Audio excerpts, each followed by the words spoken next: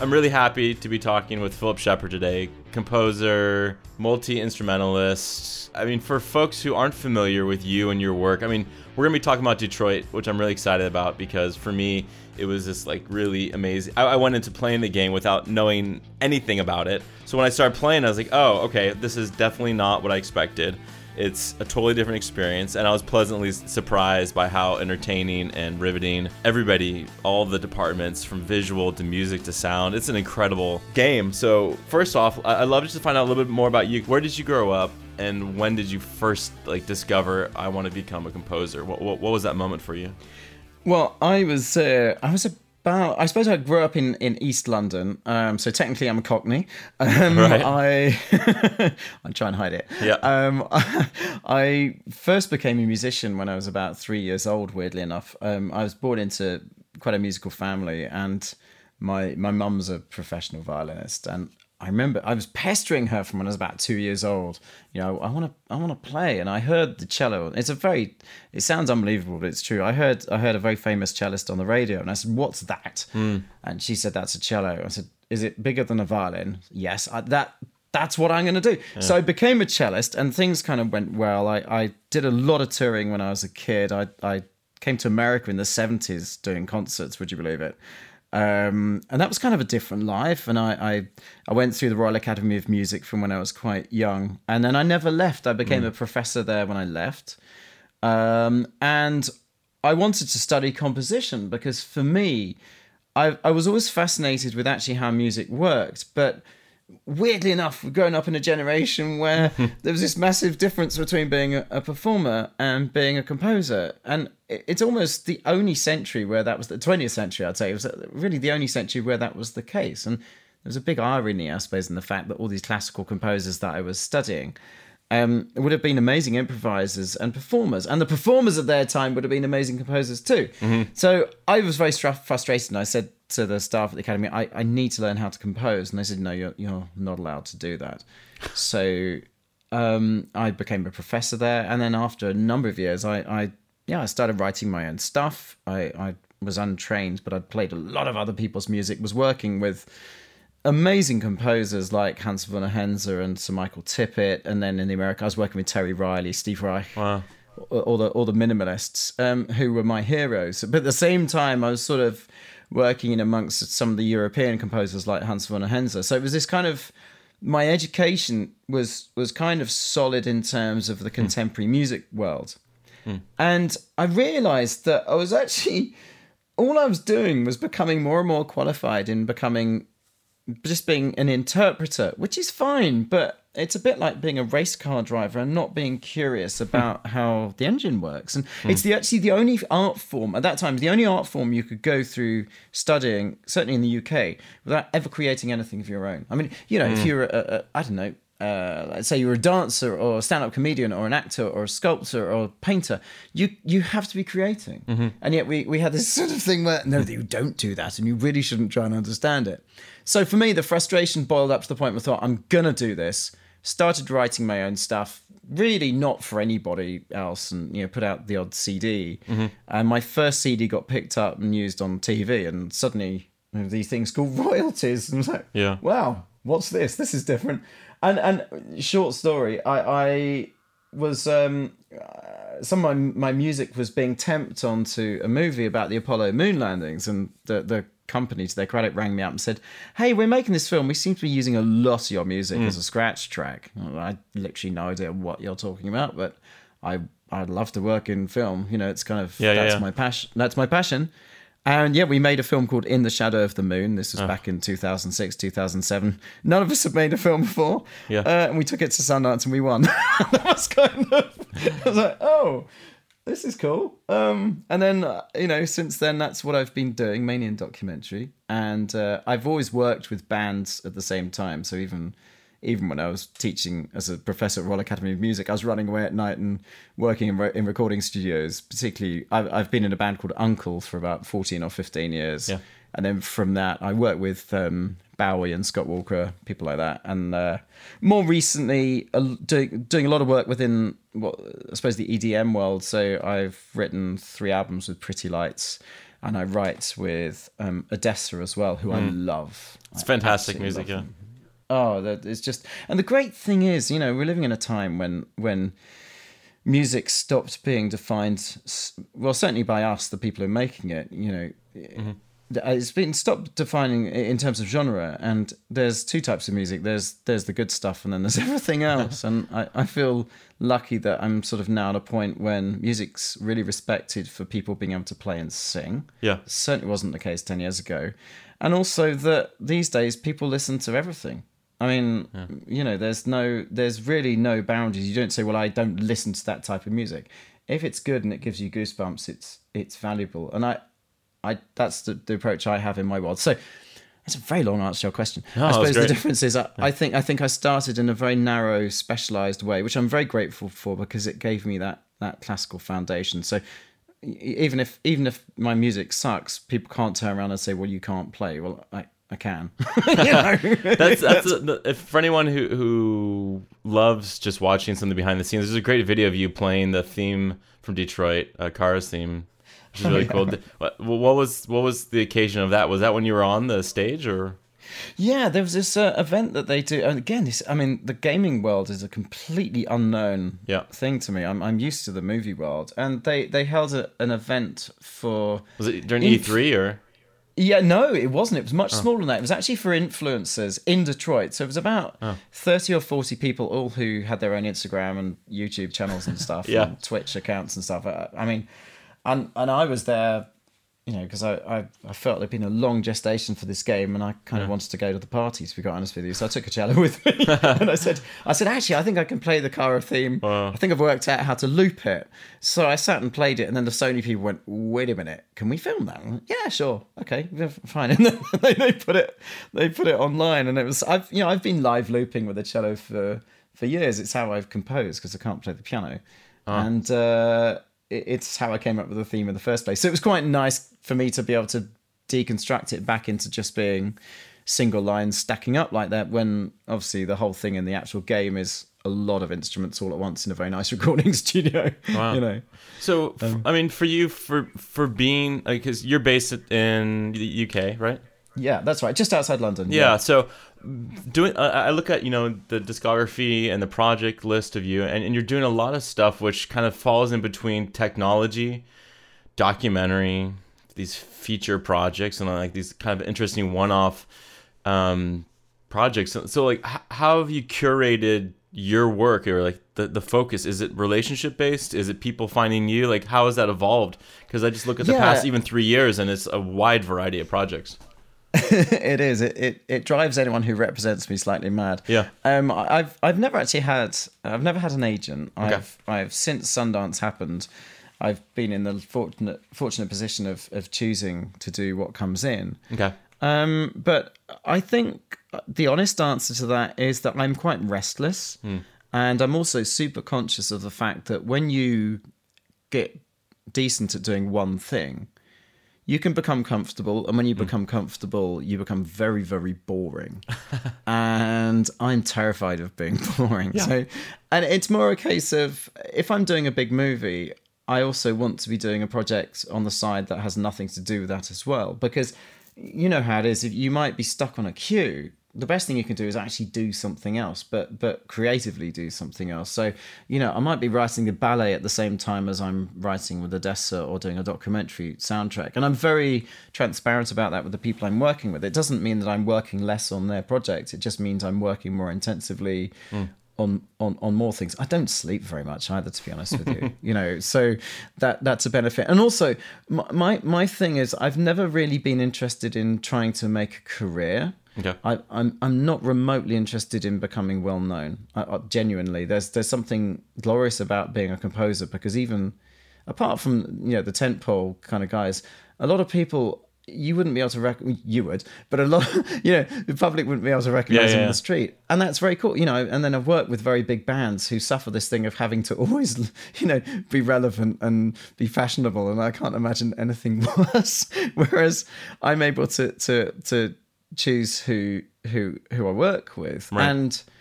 But every day is a case of creating that work. So I've got this policy. If I read a book that I like, I will write to the author and say, I love what you do. How can we work together? I mean, it's simply because that's then an interesting way of being. I don't really think, becoming famous or big or wealthy or anything like that is a particularly healthy motivation. But I think becoming enriched by working with people who are really fabulous at what they do is really one of the side benefits of this. And I'll give you an example of that. I mean, this first movie we made, Shadow of the Moon, we went and did, the process of it was quite arduous. It was hard work because none of us really knew what we were doing, honestly. Yep. And I remember spending the weekend in New York with 7 of the Apollo astronauts. Wow. And Walter Cronkite took us out for lunch. Oh, jeez. Yeah, and I rang my dad and I said, you've always worried about me not having a real job. Can I put Buzz Aldrin on the phone to you? And he went, my dad's very English and very chill. And he just said, yeah, maybe I'll stop worrying now. Oh, my God. But, you think, particularly in documentary, you end up, that sounded like a total brag, but you do end up meeting people who kind of transcend human ability.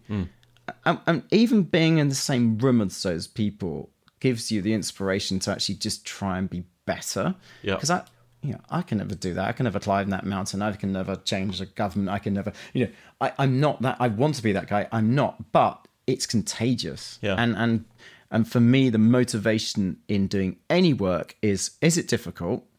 Is it going to make me better at what I do? And am I working with people who are better than me? If the answer is yes to all of those, then I'll do it. I don't care what it is. So I learned to use Ableton, which I wanted to learn because I started working with Odessa, and I said, can you send me some of your session files? And they sent me an entire concert set list. And that's kind of the best crash course you'll ever get in how to build cells. Wow. I still open it sometimes. I'm sure it's worth a fortune. Don't tell them. But you're and the thing is that when you're working with people who are really good at what you do, if you say to them, how do you do that? Yeah. They're going to show you because they love what they do. Yeah. You go into Skywalker Sound, you kind of say, what's the best EQ setting? They're going to show you. They're not going to say, well, you should know that, really. Right. They're going to show you. It's the same as your podcast. That's what people do. It's great. I think it's incredible to think about just like the things that we never planned for that have kind of send you on a trajectory. And I'm curious what happened when, for instance, a great example, even in 2015, you had the opportunity to have some of your music used for trailers for Star Wars. Yeah. How does that come about? Okay, this is weird. I'm a great believer that if you write down what you're going to want to do, it's going to happen. But that's not the universe shifting into shape for you. It's actually, and I've always done this, I completed my bucket list in 2015. Okay. And that was simply because, the first thing I ever wrote on my bucket list was I want to play at Glastonbury, which is, for American listeners, the equivalent of Coachella. Now, at the time, I was a cello professor, very classical. And I happened to be working with a band in Ireland who were working with producer from Tears for Fears. And I'd said to them jokingly, I've always wanted to play at Coachella. I've always wanted to play at Glastonbury, which was the first thing on my list. And they kind of laughed, politely, and we thought nothing of it. And then 3 weeks later, I got a phone call and they said, you know what you said about Glastonbury? I said, yeah. Are you serious about that? I said, yeah, I'll play for a cup of tea. They said, well, okay, we're on the main stage supporting Kasabian next week. Do you want to come and play? Like, yes! So I got a pass. I drove in a 4x4. Oh my God. Like an off-roader. I drove all the way to backstage. I got out, did a line check. We played, did a set, came off stage. I thought, well, I'm driving. I can't have a drink. I don't do drugs. I'll have a cup of tea. Looked around, very nice. And then I drove home again. And that was the first thing on my list. And weirdly enough, whenever you write something down, as with that, you find yourself telling people, say, hey, this is ridiculous, but I've always wanted to write for Cirque du Soleil, for instance. Sure enough, someone I'd employed back in 2008 became a producer for Cirque du Soleil. He said, you said you wanted to write for Cirque du Soleil? Yes. He said, well, do you want to do this thing for Vegas? End up being cast in a show for a night. And did it. That was the end of of that particular bucket list, which was crazy stuff. And then the new bucket, and I said to him, I finished my bucket list. He said, write another one, otherwise that's like when you die. I said, okay, I want to work with J.J. Abrams. Yeah, whatever. And I told so many people I want to work with J.J. Abrams.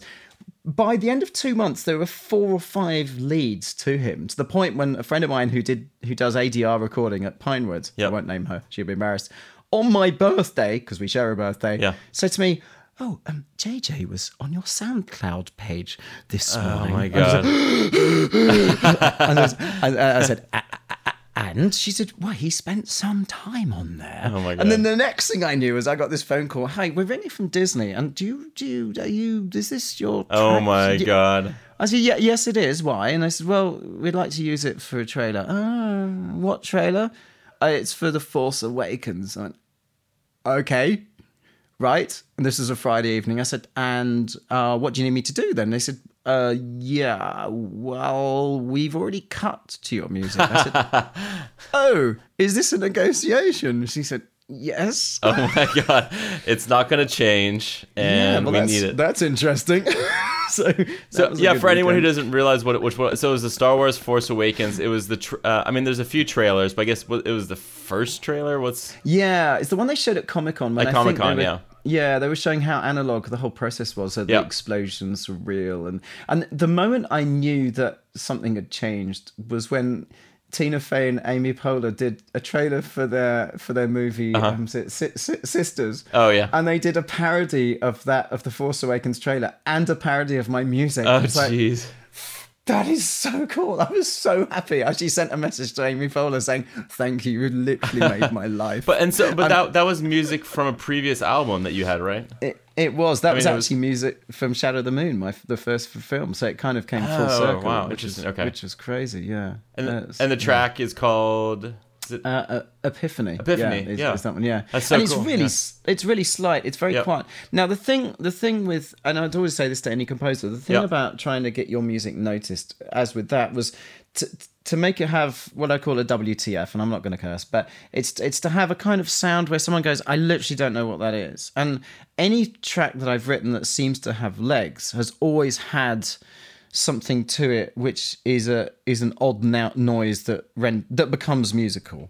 So in that one it was playing the inside of a piano, but not using fingernails, but by using kind of the felts of my fingers to pluck the strings, and I got paper inside the piano and everything like that, because it just I wanted something that sounded kind of otherworldly but not too kind of woo-woo. And that's kind of always been the case. And the other track where that was definitely the case was actually the track I did with Bowie, where I got this particular technique that I developed a while ago on the cello, doing very, very multiphonic feedback just by playing with flat hair on the bridge, and you can control all the overtones. And he ended up sampling it into his keyboard. Oh my God. But it became the hook of the song, which I was really pleased about, because it was obviously a sound that wasn't out there in anything else. And I do genuinely every day try and create a new noise, and I call myself a noise designer, not a composer sometimes, because it's a nice way of ensuring insurance policy. Wow. I mean, do you find that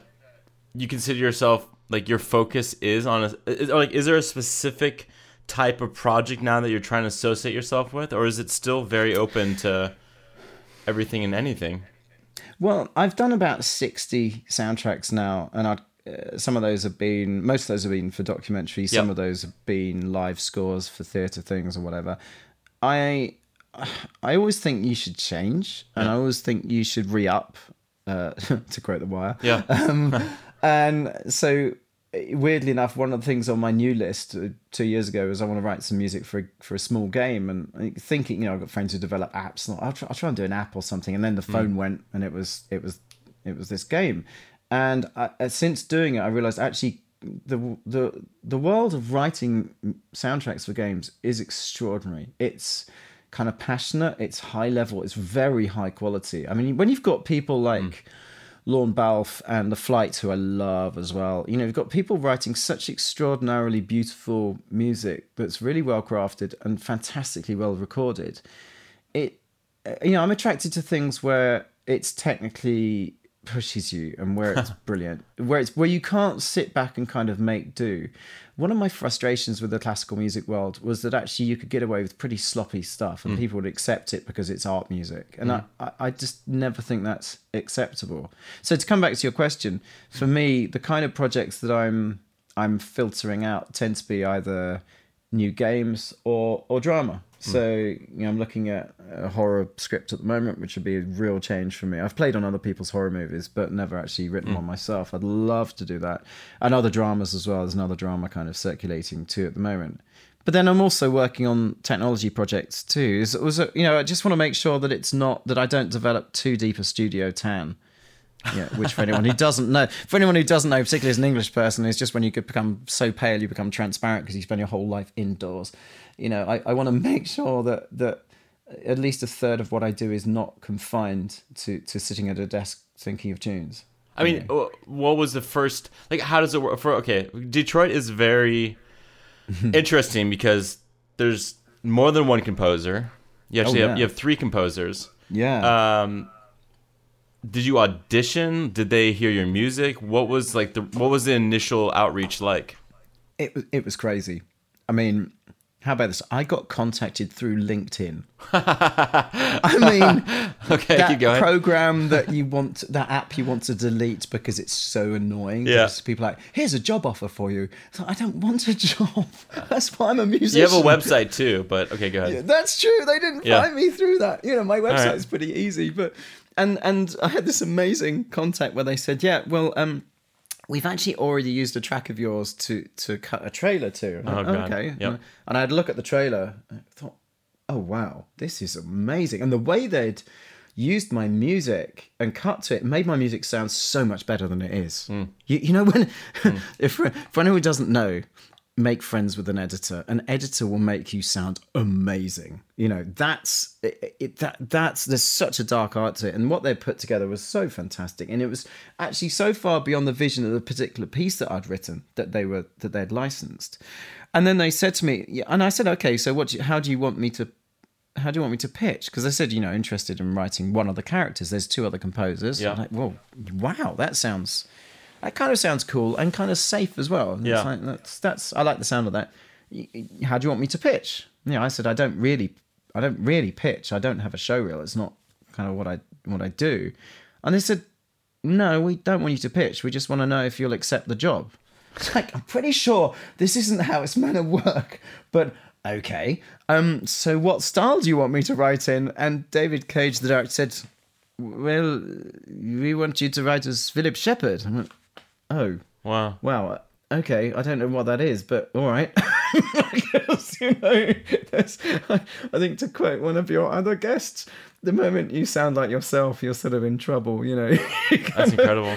Yeah. So it was. When was that? When did that first happen? The first I outreach? think that was before Christmas, a year and a half ago. Yeah, it was about 18 2016?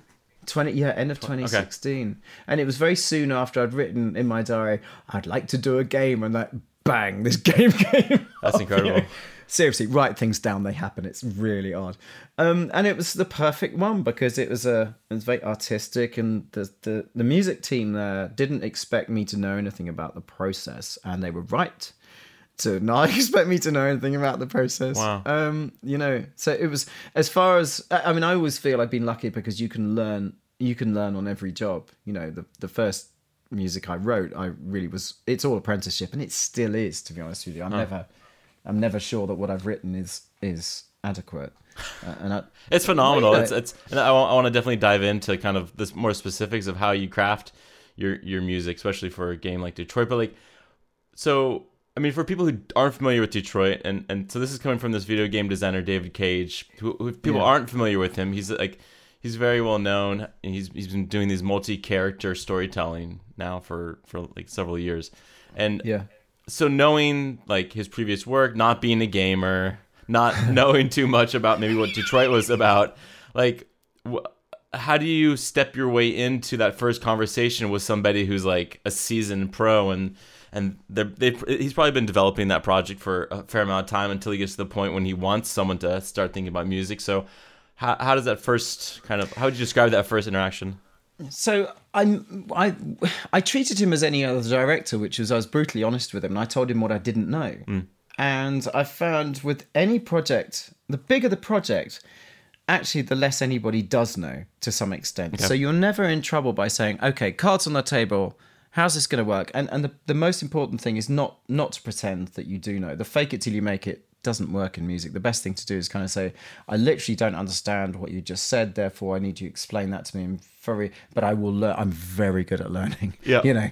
So with David, he was approaching me, and his pitch to me was crazy. And I said, well, I'm proud of the fact that I'm unknown, actually. That's not fake humility. It's a really good, as I've said before, it's a good place to come from sometimes.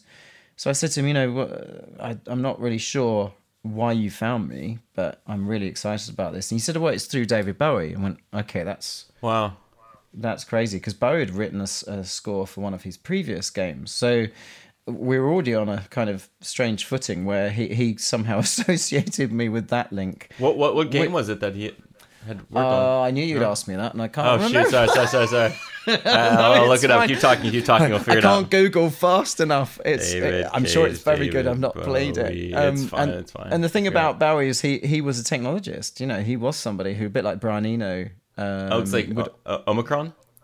That's exactly what I was the looking for. Nomad Soul. Okay. I'm not familiar with it, but okay. Let's call it that. Yeah, I didn't know that. That's all right. And so with David, I had this really full and frank conversation with him where I said, okay, if we're gonna, because the thing about working with any director is you need to be able to say anything to them, and you need to also make sure that you've got a line of communication that's not filtered through other people. Yeah.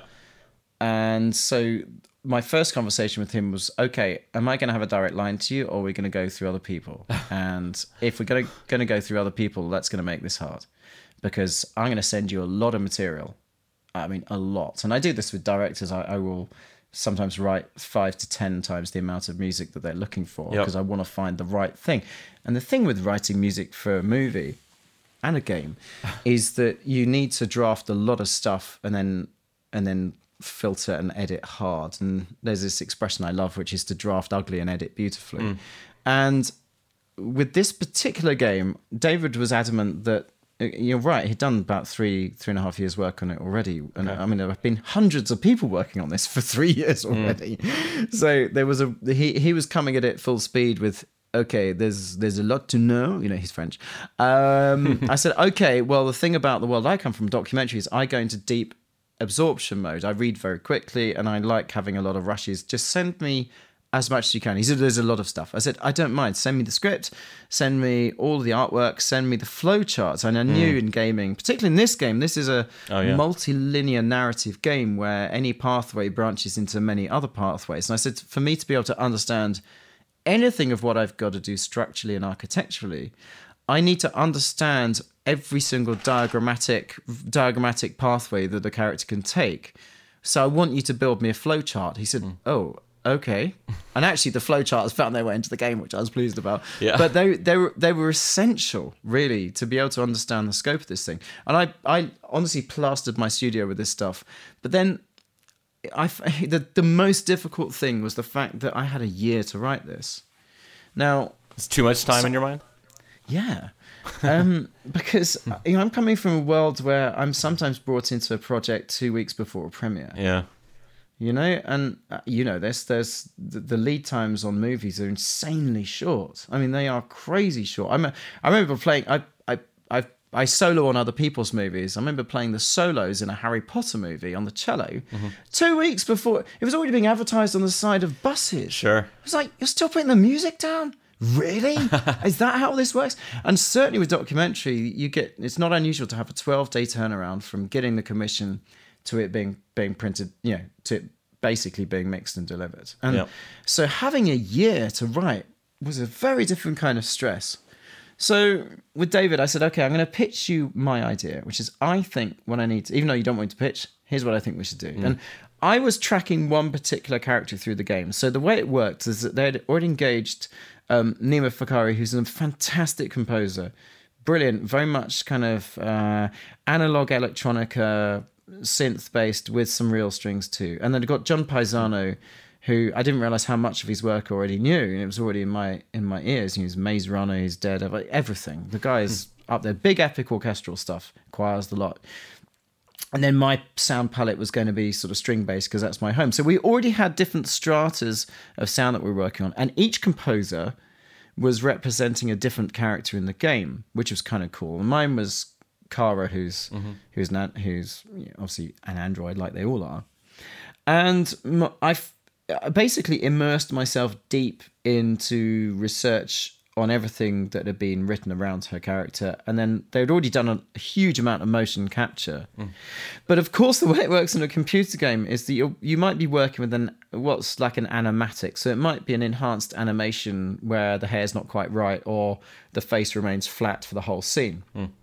Now, I come from a world where I'm writing for movies about real people, where you're trying to really subtly frame very small tells in someone's face. It's a bit like you almost learn how to play poker when you write for documentary, and often the thing is to keep out of the way and just give people a frame to be able to hear and to make their own mind up. And of course, on the renderings that were coming through from the game, they were quite expressionist. And I thought, that's not going to give me anything to work with. So in the end, I got them to send me as many of the motion capture film sessions as possible. So I was actually writing to the actress Valerie Curry, who's amazing. And her face is a symphony of kind of the unsaid. It's fantastic. So in a way, I almost ignored the graphics. That's amazing. I ignored the game. I mean, I had to understand the gameplay, and my hands default to a PS1 controller because I was very good at playing Wipeout on a PS1 until my first daughter arrived, and she's already working in America now, so that shows how long ago that was. Luckily, my number 4 child, who was at the time 10 years old, came in and he said, "Dad, I think I can help you with this because I've got I've got a development I call it my PS5, just to wind the kids up, sitting on my desk, and he said, "Yeah, look, let me help you." And I said, "Well, no, there's a lot of swearing in this." He said, "Dad, I know how the F word works. I can drop the F bomb." I said, "Really, this isn't good." Yeah. So he sat and worked with me. He was my intern. He played the game alongside me. Wow. The whole way through the process, and it was awesome. So yeah, the approach was very much. And I must tell you, it took a long time to find the initial theme for Kara. I wrote 7 versions of it. Wow. And the first one came after some deep thought. And by the 8th version, I thought, I'm going to get fired. I can't find it. And David's very particular, and he's a musician as well. This is the director, David Cage. So I said, okay, I'm going to fly to Paris, where they're based, the big studios are based. And I said, can I play it to you? Sit down and let me play you version 8. He said, yes, of course. Come for lunch. It's fine. Yeah. Flew over thinking this is going to be a one-way trip. This is going to be terrible. And we sat down and I said, I just want to see you listening to this. And played it. And he listened. He said, absolutely, you've totally found this. Yes, this is Kara. This is the way the cello flickers and the tune and the orchestra. I said, oh, thank goodness. I'm very relieved because that was the first demo I sent you. And he looked at me and he said, I said, no, it's fine. I said, but let's have a deal. I said, I'm going to trust you and you're going to trust me. And I found myself, this is so un-English. I said, I've written 60 movies. I know what I'm doing. Will you trust me? He said, I will. It was that kind of moment of, okay, this could be a really bad move. But actually, I had to do that. And I love David very much. We've got a great working relationship. And actually, to his credit, I think I needed to write all of those others because you sometimes don't have the confidence in your first thought. And sometimes it needs to go through that whole process in order to work out what sucks. And believe me, 6 of them sucked terribly. Right. It's a beautiful composition. And I always wonder, it's always great to, just be on this side of the fold, I guess, and only experience the final product. But then when you actually understand how much work and time and energy went into, I just think of the development time for any video game, and it drives me insane. Because as a video gamer, you experience it the first time, you hear it the first time, and you have like this very unexpected reaction to whatever you're experiencing. And I just think like listening to I only listened to your music by itself last week after kind of finishing majority of the game, and I found that wow, it's such a different experience now listening to the music by itself and hearing it by itself. Totally different experience. It doesn't have, it's just a different relationship.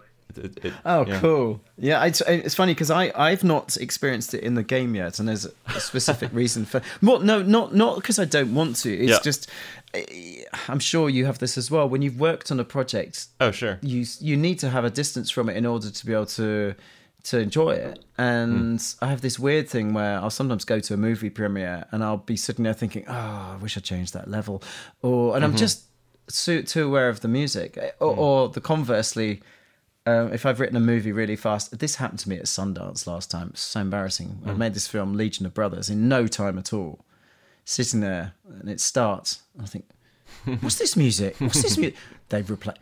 Do you know what? They've replaced my music. And I was sitting there for the first 10 minutes thinking, I'm so angry. And then I realised, no, I'd written it. I just didn't recognise it. Oh my God. I didn't recognise a single. There'd been so much caffeine and so little sleep. I think I'd written it in a fog of complete, intoxication of lack of tiredness, lack of sleep rather. Yeah. And but it's funny with a game. I'm looking forward to playing it to see how the music integrates. I mean, I know how the music integrates, but in order to try and enjoy it, particularly to be able to hear the other composers' work as well. That's really important, and that's bit of the honor for me as being alongside those guys. How did you guys even spot a project like this? Because David must have known going in, okay, we're gonna have 3 composers, these 3 character tracks. There's a linearity obviously to any game, but this game is it's linear. There's an intent of the game designer, but there's so many unexpected different outcomes that can play out, and that's kind of the joy of this type of gameplay, and especially how he directed it. Like, how do you spot it, or how did you figure it out? Well, luckily, from things like the flowcharts and the concept art and the script, we were all able to identify the kind of marquee moments. What are the points at which the characters either intersect or have moments of extreme duress, or even happiness. I mean, believe it or not, there are moments of happiness in the game. Yeah. And those generally are, to some extent, cutscenes. Those are generally kind of music to picture if someone doesn't know what cutscenes are. Yeah. And I didn't know what a cutscene was when I started this project. I mean, it was that basic. My knowledge was, what's a cutscene? And I'm just going to say it because everyone was talking about it. But it's those moments when the game actually locks the picture and runs in a linear fashion, direct, and everything synchronizes in a pattern. Albeit it might only be for 10 seconds. So we were looking for those points. And then I think each composers knew that we were aiming for those moments, but also at the same time we were having to build a very simple set of kind of gestural themes and motifs for our characters, and from that to build out a toolkit. So the way that we actually spotted it was very much reliant upon aiming towards the moments that would play out to be pivots, to be kind of divergences in the game. But really, the credit goes to Mary Lockwood and Aurélien Baguer, who are the music team. There's only 2 people who were handling 3 composers and a vast amount of music. And once I'd had the crash course, which was a crash course in actually how game music works, which was different from when I learned how game music worked, because the technology, thank goodness, has moved on. But they were able to instruct us to write as we would for a movie. So I ended up writing, I think, 55 pieces of music that were... I'd say 10 of them were directly attached to specific scenes. And then the others were kind of, okay, this is a character with this going on inside their head and the world's against them. This is a chase scene. And I was writing kind of generically, which I know sounds a bit strange, but I knew that there would be those moments. And then we were able to tailor those down and to start recut them and rewrite them for each scene where they were needed. But what was really, really smart was once we got into Abbey Road and started recording it, we deconstructed the whole thing. And I'd put in enough recording time to be able to say, okay, we've got this, I don't know, scene on the carousel, for instance, in the fairground, where it's quite a happy Tchaikovsky-like thing. But actually the bass line in there is kind of lurking and a bit threatening. Let's just record that on its own. So we were kind of stemming tracks as we went in order to build this vast toolkit. So there was 90 minutes of music recorded in 2 days. I'm just looking at even just the track list here on the soundtrack. I mean, Car Character, there's 23, at least what's released, 23 tracks. Yeah. Marcus has 27. Connor has 21. I'm just like, that's whittled down. That's whittled down, right? There's nearly 3 times as much as that. God. And then each one of those, I can hear your stress. You can imagine the mix process. Yeah. And then each one of those has got versions because Right. we might have a chase scene, but we might have one version where there's no sul ponticello, there's no playing on the bridge. It might be that we got everyone to play sustained notes one time through. There's I've got my notes from the sessions, and they are color coded to the point when I ran out of colors. Yeah. It was insane, but I love those projects where they seem to be too big to deal with because what happens is that everyone rises to the occasion. I've had this before where this was less stressful I've had to previously record all the world's national anthems in a week. That was for the Olympics? Yeah, there are 206 of them, and believe me, this felt easier than that, and also because this is anthems are terrible. Generally, Yes. don't tend to be very good music. so actually, nothing ever feels quite as stressful as that spreadsheet that I had in front of me at that session. So the great thing is that in writing music like this, if you write music that's quite difficult, the orchestra tend to play really well because they'll rise to it. And you're not saying, hey, look, here's another page of whole notes for you, and everyone sits back on their chairs and go, oh, God, all right. And for all of the composers, everyone was writing dynamic music that was actually challenging. And I think that's, for all of us, that's sort of why we ended up with particular colours for each of our characters. I would hope, I think that's the case. What is your kind of, so you said you're on Ableton, right? No, Ableton is something I use to confuse myself when I'm settling into patterns. So I use a push-to controller. Okay. So I improvise a lot, chop it up, throw it into an Ableton, and then actually almost randomize it. So Ableton's just one of the tools I use. I weird enough, my process is much closer to an EDM writer than it is necessarily to a classical composer. What's your DJ name? Do you have a DJ name? Go ahead. Shitty. Shiddy. is my nickname to my friends. Which in American actually sounds very rude. I've realised. That's all right. That's not. It's good. That's not memorable. very good. It comes from a misunderstanding. I thought I was doing a gig with P Diddy, and it wasn't. It was Sean Paul, and I didn't realise. Anyway, yeah, I've never told anyone. Please don't tell anyone. Sorry. But I write in Logic. Okay. Love it. Well, I actually write in manuscript paper, and my studio's covered in it. And then I tend to input into Logic, where I've built a lot of instruments in that. I will output to Sibelius simply at the last moment for scores, but I don't write in Sibelius. Okay. And like, what's some other staples of your either recording, writing, any of your process? Like, what are your go-tos? Is there a certain instrument, a certain plugin? Yeah. What are those things? So I write on I've got 4 cellos that I write and record with. One of them I don't have here at the moment, but I got it sampled to pieces as a 17th century cello, a Stradivarius, which is amazing noise. I've got my own cello, which is like a Georgian cello, so it's made in 1750. It's still older than America. Anyway, sorry, I couldn't resist. That's in everything that I do. Okay. I've got an electric cello that was made in Seattle, which I love, which is just a fingerboard, which is for any electronica generally on my tracks tends to at some point have come from that. And then I'm a heavy user of Iris, the isotope.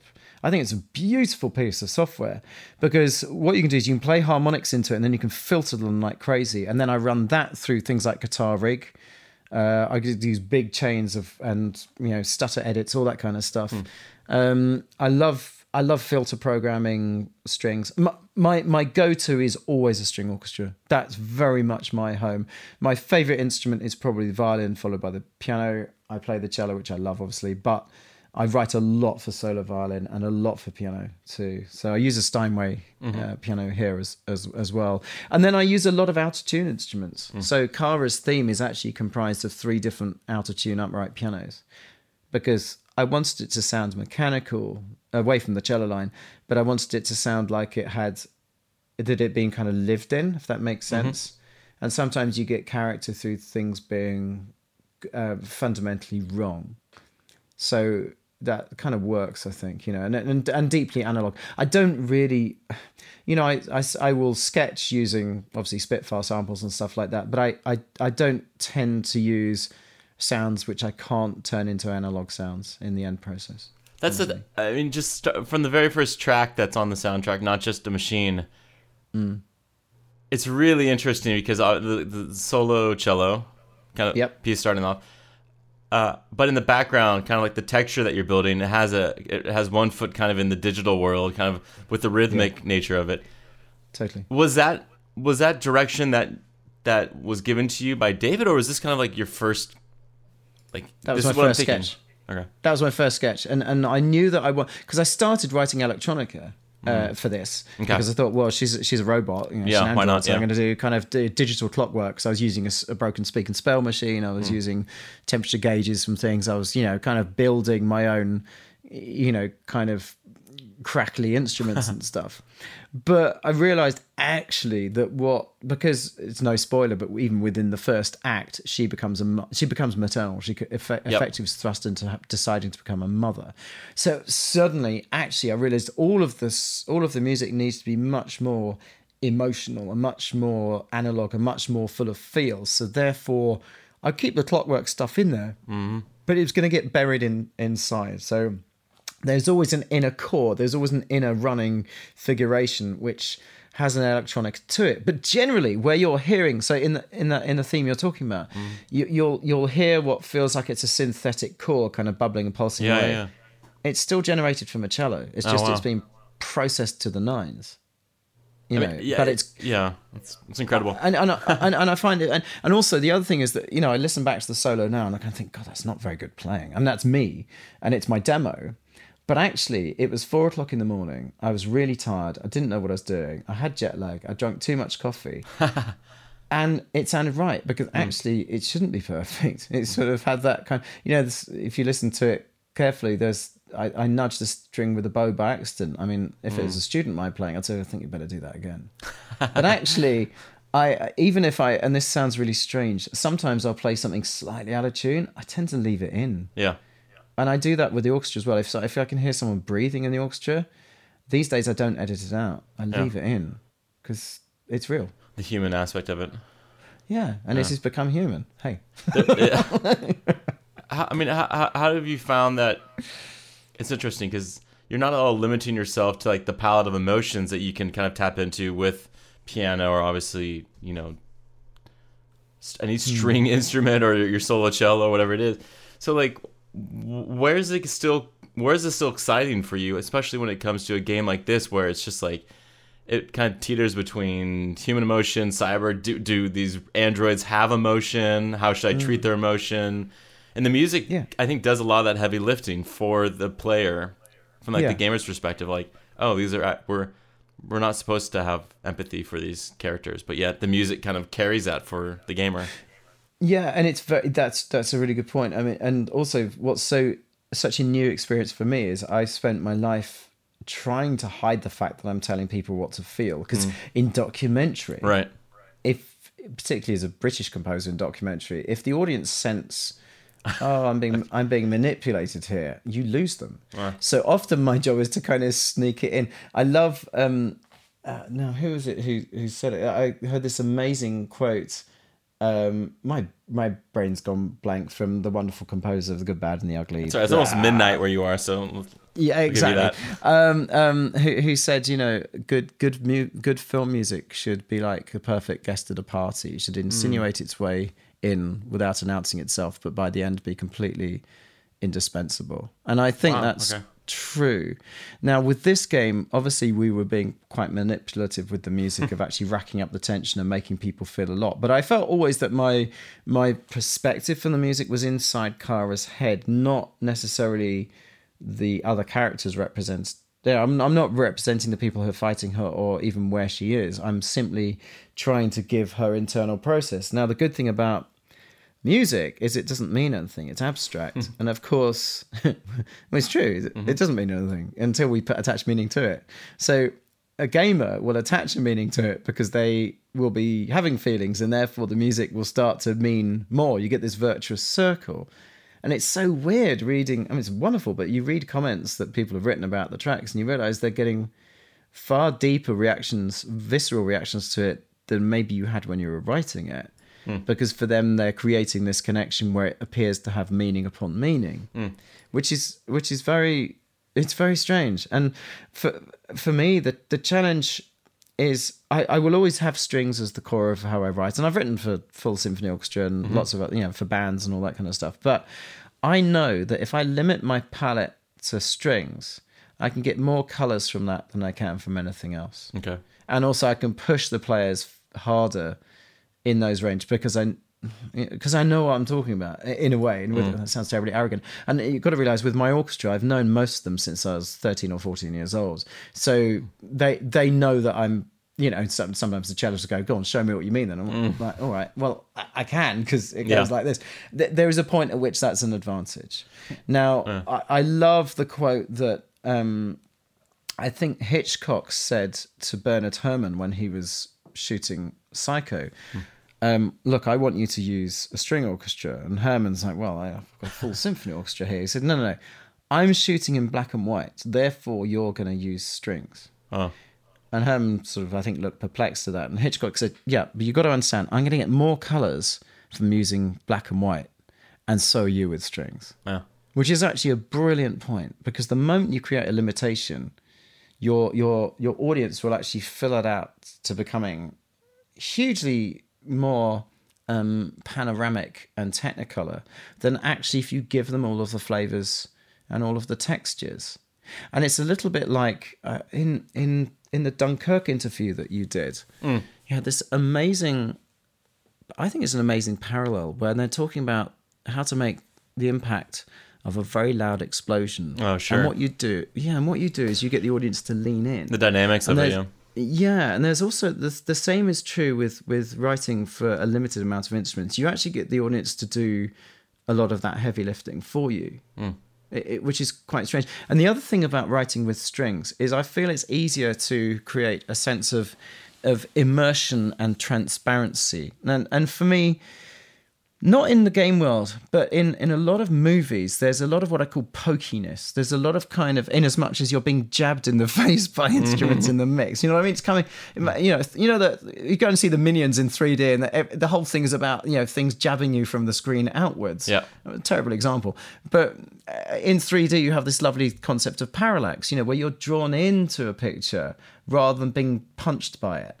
And I think when I try and mix and when I try and write, I'm always looking for the equivalent of a parallax. And strings do that because they can create a vast range of texture and deeply goosebumpy harmony where they can still be completely see-through. They can still have this transparency to them where you can still pick out dialogue and Foley and sound design. And that's, for me, that's my wheelhouse. That's where I feel skilled. Whereas if I do that with 12 clarinets, I'm going to be doing it in such a basic way that I feel a fraud. I can, but at the same time, I know that I can do that effect when it's just strings, I think. Do you find that because, like, during your demoing, you're playing your parts, you hear it, it's almost like when you're temping, you can't use it. But in your case, do you find that you're allowing other players to come in and play those parts? Because you also are conducting your sessions. Yeah, well, I have this thing that I love booking players who are better than me. Okay. That's a good, all right. no, but I'm really happy about that. Yeah. And I'll tell them they are. And if I tell a player, do you know what, I've booked you because you're so much better than me, do you know what they're going to do? They're going to play really, really well. and for any, there are a couple of tips. I do want to relay these because someone told this to me and I've been so grateful. This is from like my first ever recording session. And I've done this with some well-known orchestras and it's a tip and it works. And it's along those psychological lines, which is, it doesn't, you're in a big recording studio, doesn't matter where, Berlin, Abbey Road, whatever. Yep. You put that first cue on people's desks and you stand there and you say, okay, let's run this cue through. We'll put the red light on. Let's see what we've got here. Yeah. And you do a full playthrough of that cue, and it's got to be one where they can, where obviously your engineer can get the dynamics, and there's got to be a full range. So it's got to be a bit of a play. You don't want to start with something quiet. It's got to be difficult, and it's got to be kind of a decent body of sound.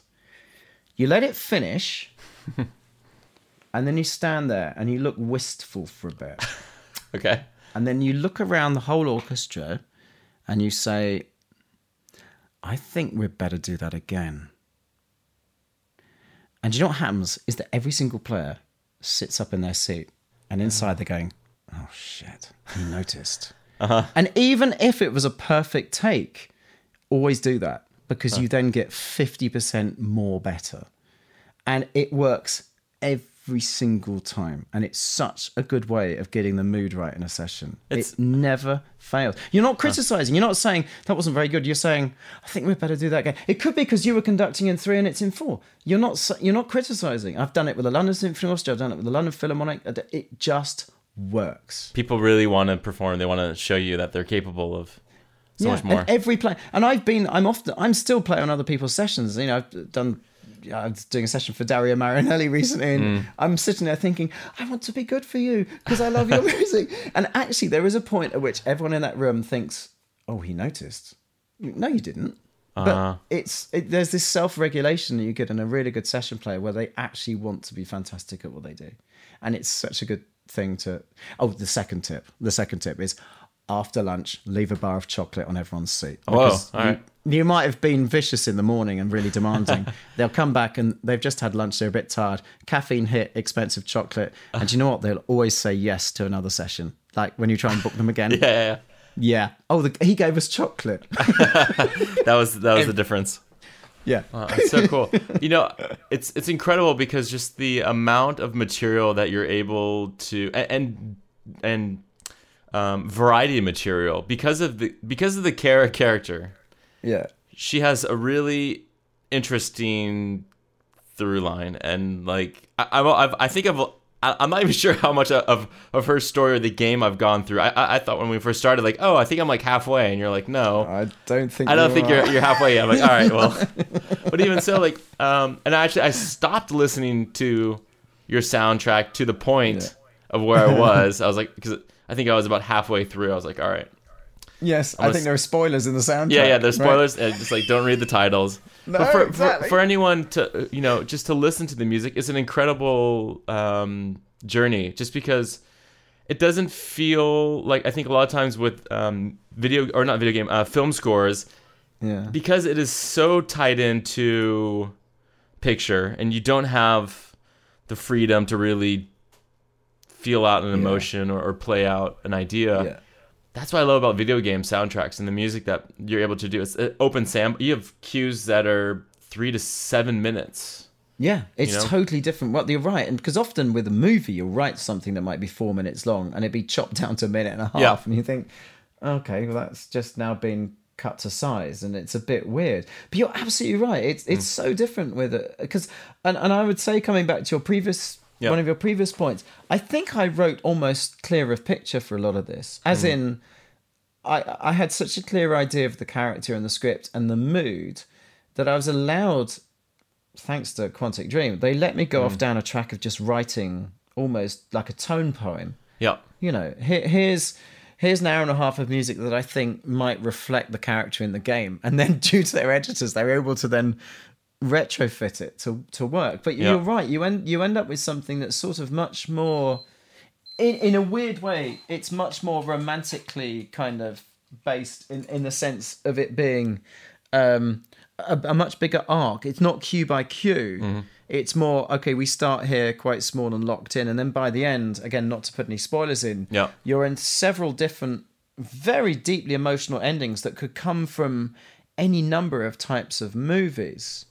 I'm struggling not to spoil. No, I was gonna say, like, just listening to Keep Turning, the second track, incredible texture, like really interesting composition, so different than like The Confrontation or Zlatko or like some of those like very like heightened kind of like, oh, I have to get out of here moments. but in every I love John Williams' approach in E.T., which is you come up with a theme and then you hide it in as many registers as possible, so that by the time you hear E.T. flying, you've heard that tune 14 times already. No wonder you get goosebumps. It's been the bass line in 3 of the cues, you know. And so I knew it was very important to almost be more, it sounds really pretentious, more like Mahler, you know, where you're going to be sticking, and my theme was only 2 note, it was a 2-note theme really, with a kind of ostinato, a kind of riff underneath it. Sure. This flickering riff. So in every single track, somewhere hidden. Those two elements are buried somewhere. Now, you're not hearing them, but you're probably subconsciously sensing them and pulling them in, which is why I think when you get to a moment of duress and they come to the front, it's what the Germans call this Hervortretend. It's literally a theme steps forward and announces itself. You feel so strongly about it because actually your brain's had those, 7 repetitions you need before you think of an idea as being your own. That you need 7. That's a marketing thing. But you've heard it so many times already that it's a construct, but it's in your head. You know, and that is, but that's actually a very, you know, that's a very 19th century thing to do in a good way. Yep. And that's what people like Sibelius or Tchaikovsky were doing. And for me, I was trying to reference not the composers exactly, but the feeling that they would be able to achieve with very simple means. So there's a scene where Alice goes on a carousel, and I knew I needed to find. And you know, my theme's really melancholic, really. I mean, that's why I was happy writing it. I'm British; it's how we live, you know. But you're building her theme into the carousel music, right? Oh yeah, it's totally. So the riff becomes the barrel organ, becomes the whole kind of glorious arpeggio stuff that the violins take over, and it becomes like this kind of winter dance. You know, I thought, you know, if Tchaikovsky wrote a waltz in 4/4 that was set on an ice skating rink, what it would sound like, which is what I wrote to. That was basically my brief to myself. It's a quick moment too, but really powerful. Yeah. It's like a moment of levity. You're like, oh, thank God, I'm not gonna die. It's the only time that character smiles. I know. Oh my gosh. Yeah, she's got plenty to be miserable about. But, Well, you know. yeah. I mean, well, okay. So the soundtrack just came out not too long ago, but now that the game is out, like you're saying, reading reviews, like getting that reaction from players, like what do you take away from working on, you know, probably one of your first major, like bigger video game titles? I think I've been very lucky. I think I've been lucky to fall into, I don't want to call it a franchise, it's not, but to fall into a project that's been so artistically thought through. And I've been also very lucky to have been in the right place at the right time for it. And genuinely, I you know, and also the way it's been received in the gaming community has been extraordinary. Weirdly enough, you get, even as a movie composer or doing big live events, you get used to a lot of hate. You have to just take it. It's part of being, not that I'm known, but your work gets known, so therefore people will snipe at it.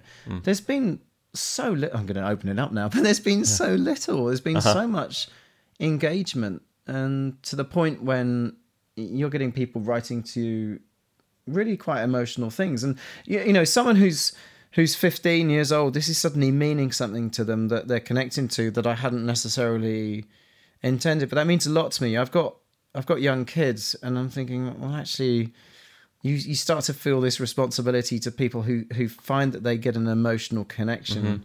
To escape it, yeah, and I know Nemo's had that too, and that's a big responsibility, and that's a real kind of that's a real blessing to kind of engage to be able to engage with that. And then I think the other thing is I feel like I've discovered a world I didn't know. You know, I thought it's funny, you know, doing music your entire life, and I'm you know more than halfway through my life, and suddenly finding something that I know little enough about to be fascinated by it, have a go at it, it's gone okay. I'm going to do this. I love this. Yeah, and also I'm finding a community of people who love orchestral music. I mean, what a great time to be a composer. You know, we've got, particularly in the UK, music's our third largest export now. And you look going to Air Studios or Abbey Road any day, and there's a full-size symphony orchestra recording a game soundtrack. That's a long way from Mario, you know? Which is brilliant. Yeah. So amazing. Well, Phil, thank you so much for just all this incredible stories and perspective on this process. It's fun to hear about how people stumble into projects and unexpectedly leave with just an experience that they never would have assumed would have happened. I mean, it just seems like this project is really unique. This game is unique. I feel like the music that you came away with is going to be something that people are going to be referencing as like, remember when? Because I look at all your work and it was just like, I see major steps in projects that you do, and like you're saying, this was the right time, this was the right moment for you to work on a project like this. So that seems really exciting. Well, I'm immensely grateful for everyone who's engaged with it, and I'm thank you, Michael, as well. It's lovely to be able to talk about some of the technical aspects of it as well. And it's weird because I've since I started, I've sort of been engaged with Soundworks, and it's it's quite strange. This is a podcast I probably can't listen to because I'm on it, but it's a real honor for me to be in the company of people that I respect. Oh, that's great. And I'm learning. So thank you so much. Oh, my pleasure. And for folks who want to check out your music, obviously you have a great website, philipshepard.com, and a lot of your music is on both Spotify and Apple Music, and you can even get the upgraded collector's edition soundtrack, which is even more. What's like the difference between the two? I think the collector's edition is bundled into the game, okay, and there's some unlockable sort of little Easter eggs in there too. But I'd also say that whenever anyone engages with me on Twitter or any of those kinds of platforms, I've got this terrible habit of sending people albums and sheet music as well, just for the hell of it. Because I think if someone has tried to seek me out, I'd rather send them stuff, especially if they're a young person. They don't want to be spending lots of money. I'm my PR people will kill me, but it's true. Yeah. The music's there to be heard, and today I've been sending out hundreds of versions of sheet music for the Kara theme, just because that's awesome. I see people selling it online. I think I'm going to give this away and a proper version, because I don't care about the money side of it. I just want people who engage with it to be able to engage with it. Yeah, so I guess for folks, there's website, Twitter, Instagram, SoundCloud, Spotify, Facebook, YouTube. You have it covered. I love it. I'm the only one I'm not allowed to have is WhatsApp. Yeah, WhatsApp. Okay. Yeah, my kids deleted it from my phone, so it's far too embarrassing for an old person to have that on their phone. It's all right. You have enough going on already. I'm really excited to see what the rest of the year, and I mean, what can you say is coming up next for you throughout maybe this year or next year? I've got more work with some fantastic bands. I've got a really exciting couple of projects coming up that I can't talk about. Everything's under non-disclosure. I should assume. It's terrible. And I've also got a remix album of my new album coming out as well, which I'm really excited about. Which I can't wait to do that. When do you think that might come out?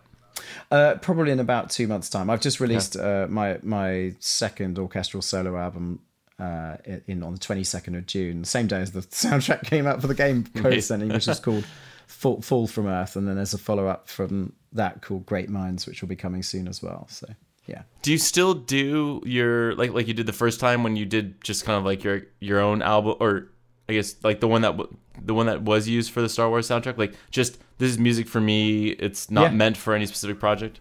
Yeah, I try and do 2 of those a year now. That's now, oh my gosh, because I've realised that, and I do them alongside when I'm writing a movie or writing a score. Stuff that's not used, or? No, not so much. That'd be great. Yeah, well, the recycling bin gets entered into the studio. No. Yes. I'd never admit that. No, it's not really that. It's more that if I'm writing and I'm feeling like it's going in a particular way, it might branch off into another vein. So yeah, the album I've just done, which is called Fall from Earth, is very much more about friends of mine who aren't famous or whatever. They're just, here's a piece about this person, that person, this idea they had, and it will then tie together. So whenever I've got sort of 12 pieces, I then take them into the studio at the same time as I'm doing a big project. So awesome. I recorded an album alongside doing this one, just whilst I kind of had the orchestra fully fit and my brain in that gear. That's incredible. Yeah, I'm just looking here on Spotify. It's a good 12 tracks of material.